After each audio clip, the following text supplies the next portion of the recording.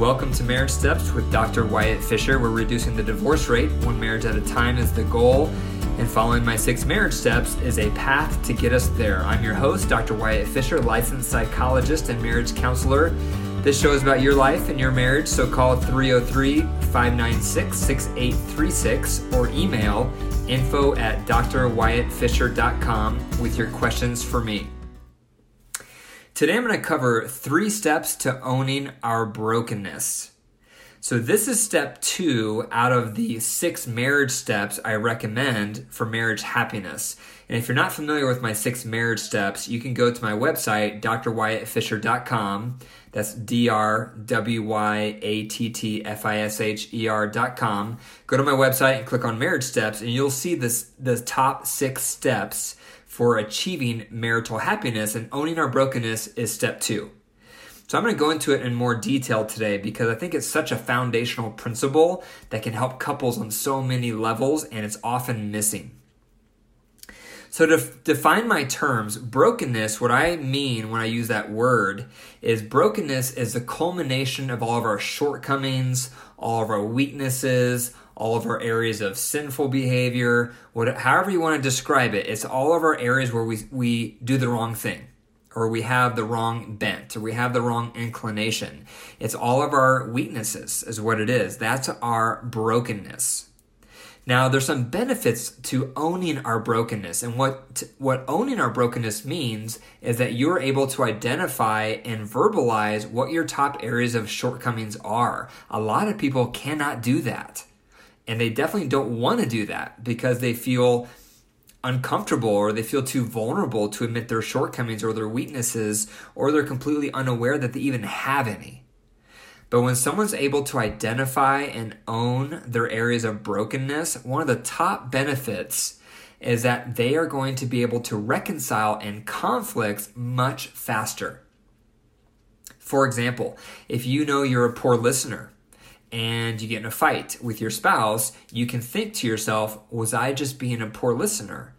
Perhaps I was at this point in our conversation, or at this point before the conflict happened, I wasn't listening very well. So I can take ownership for that part of the conflict. However, if you don't know what your areas of brokenness are, or worse, you don't think you have any, it's going to be almost impossible to work through conflicts with you because you're never going to think you're wrong. You're always going to think it's your partner's fault. So identifying and owning your brokenness is paramount for you to be a good partner in your marriage. One thing that's interesting in my seminars, when I do my marriage seminars, is I ask people to raise their hand to show me how many people have ever asked your partner what your top areas of weaknesses are. And no one raises their hand. No one asks that question to their partner. But because we don't ask that question, our partner gets fed up with our areas of shortcomings and they point them out, often with irritation. But imagine if you did nothing different than asking your partner on a regular basis, what are my shortcomings? What are my areas of brokenness? What are my weaknesses that you see in me? And then you take that feedback and you work on them to get better. Imagine what impact that could have on your relationship. It would most likely inspire your partner to do the exact same thing because you're modeling courage and you're modeling humility, and then you're taking action. So that's a tremendous thing to start doing if you don't already, is ask your partner on a regular basis what your shortcomings are that they see, what your growth areas are that they see, and then do something about it. There's a great cultural practice in Asia called kintsugi. And what that refers to is when a clay pot is broken, they glue it back together with gold resin. So a broken pot is much more attractive and beautiful and valuable than a perfect pot. And we're the same way. When we're sharing our brokenness, we become more attractive because we're real and we're human and we're approachable.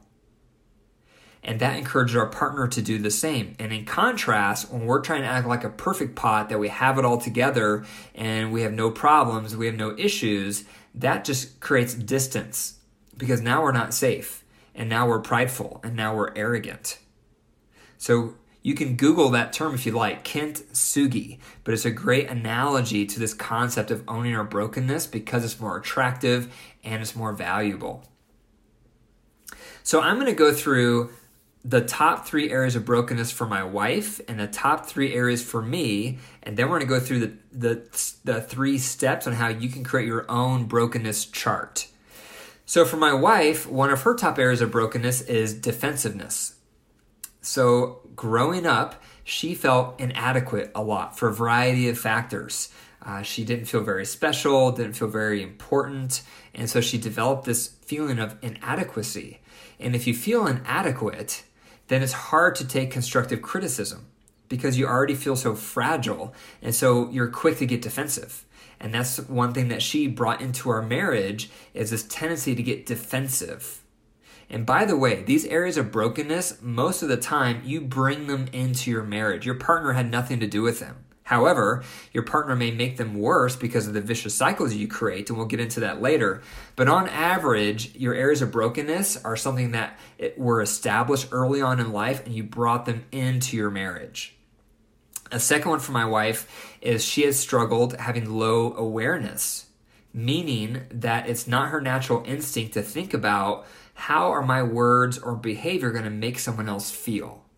If I say this, what is that going to make them think? Or what is that going to make them feel? And therefore, maybe I should adjust what I'm going to say. That whole process has been a struggle for her. And part of that stems back again to her upbringing of feeling inward or introverted because of her inadequacy. So she was more preoccupied with what she was feeling compared to what others may be feeling. Also, she didn't have coaching growing up helping her think about how her thoughts and feelings would make someone else feel. So she has struggled with low awareness. But she's gotten better, and she's gotten better at the defensiveness. But again, these are areas of brokenness she brought into our marriage. A third one she brought in is passiveness. Growing up, her parent that she was raised with did a lot for her, did things for her that she could have done for herself. And her parent she grew up with talked a lot. And so my wife learned to shut down and to dissociate. And that developed this tendency to be passive. And she brought that passivity right into our marriage. The top 3 areas of brokenness for me that I've had to work on, one of them is being critical. So in my life, in my home growing up, if I did something wrong, my parents were very quick to tell me what was wrong, to tell me how I did something wrong. And so that was modeled for me. And I was raised in a home, my parents were divorced, but even in both of my homes, there was high standards of how one should behave, of how hard one should work, of how things should be kept. And so I was raised with high standards, and I'm a psychologist. And so I've been trained on the right way to communicate and the wrong way and all these things. And so I can have high standards. And so if I'm not careful, I can be critical. So that's an area of brokenness that I have to watch out for that I brought into our marriage. A second one is I can be impulsive. So my desire for what I want can be very strong, and I can act before I think. And that has gotten me into trouble multiple times over the course of my marriage in a multitude of ways. And I can tie some of that back to my upbringing as well, because I was primarily raised with my mom, and she gave me a pretty long rope to do as I pleased. And that created in me a strong will to do what I wanted when I wanted to do it. So that's influenced this tendency I've had to be impulsive. So I've had to work on that. A third one is I can be a control freak. I tell people lightheartedly that I'm a control freak in recovery.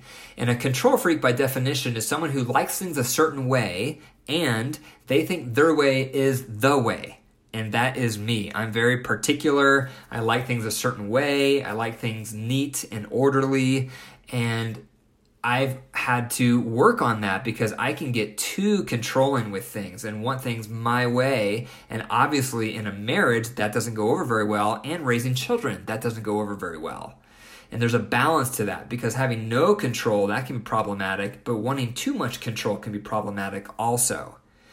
And for me, I've tied this control bent back to 2 areas of my life. One is I believe it's genetic. It runs in my family. Obsessive compulsive traits run in my family. Growing up, my mom always had to have the house really spick and span. The cars were spick and span. My dad always was making the yard immaculate, and the cars were washed every weekend. And so I was raised with that. That's my normal. But also, I have memories on an emotional level of feeling bullied at times growing up. And I can remember riding my bike away from those occurrences where I felt bullied with tears going down my cheeks, making promises to myself that I will never be powerless again. I will never have no control again. I want to be all powerful and all consuming with control, so I'm never weak. So that was an emotional trauma for me, that developing this controlling bent was a way to counteract those feelings of being bullied growing up. So most of our areas of shortcoming and our areas of weakness are like this. They come from our upbringing. They come from our background. They come from things that have nothing to do with our partner. So this leads us into step 1. So the first step of creating a brokenness chart and owning your brokenness is to identify what are your top 3 areas of brokenness. What are they for you? Think about feedback you've received from other people, constructive feedback. This may be from friends, might be from employers, definitely is probably from your spouse. What are the themes you've heard before about who you are, your growth areas, your weaknesses, your shortcomings? What are they? And write those down. By the way, we get it backwards. We think we think strength means to pretend we have no weaknesses. Strength is having the courage to acknowledge your weaknesses. That's what strength is. Anybody can pretend they're perfect, but it takes a courageous person to openly admit their flaws. That takes courage, and that takes ego strength. So what are yours? What are your top 3 areas of shortcomings? If you're not quite clear what yours are, ask your partner. They'd be more than happy to tell you what yours are. They live with you day in and day out. No other person is in such a perfect position to tell you what your growth areas are. So don't be scared of that feedback. Invite it. Invite that feedback in. Ask them, what are my top 3 areas of shortcomings, of growth areas? What do you see in me? Step 2 is making a list of your partner's top 3 areas of weaknesses. Write those down. What do you think their top 3 growth areas are? And you live with them, you know their patterns, you know where their low points are, so write those down.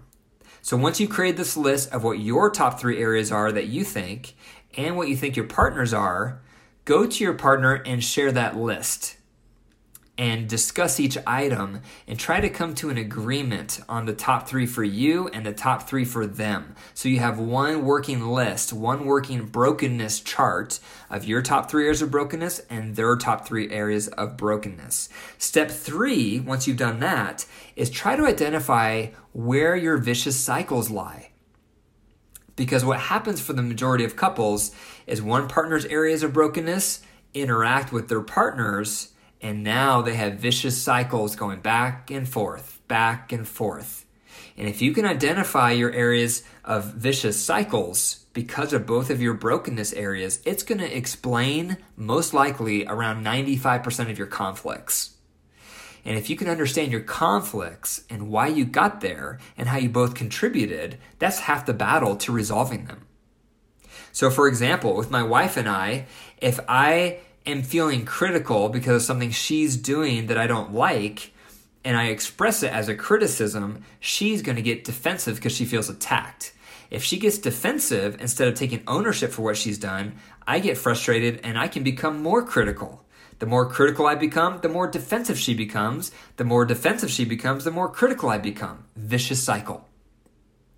Another example for my marriage with our areas of brokenness is if I feel like my wife is being passive, I start to take over and be controlling. The more I take over, the more she feels like she can be passive because I'm going to do it all anyway. So the more she is passive, the more I take over even more and resent that I have to take over. And the more I take over, the more she gives up and lets me do everything because I'm being controlling. So vicious cycle. So what are yours? Write down this list of your areas of brokenness, your partners, identify your vicious cycles, and see how it can navigate your conflicts much more effectively moving forward. Thank you for listening to Marriage Steps with Dr. Wyatt Fisher. For more marriage resources, please go to my website, drwyattfisher.com. And if you enjoyed the episodes, please subscribe, leave a review, and tell your family and friends about the podcast to join our fight in reducing the divorce rate one marriage at a time. Take care.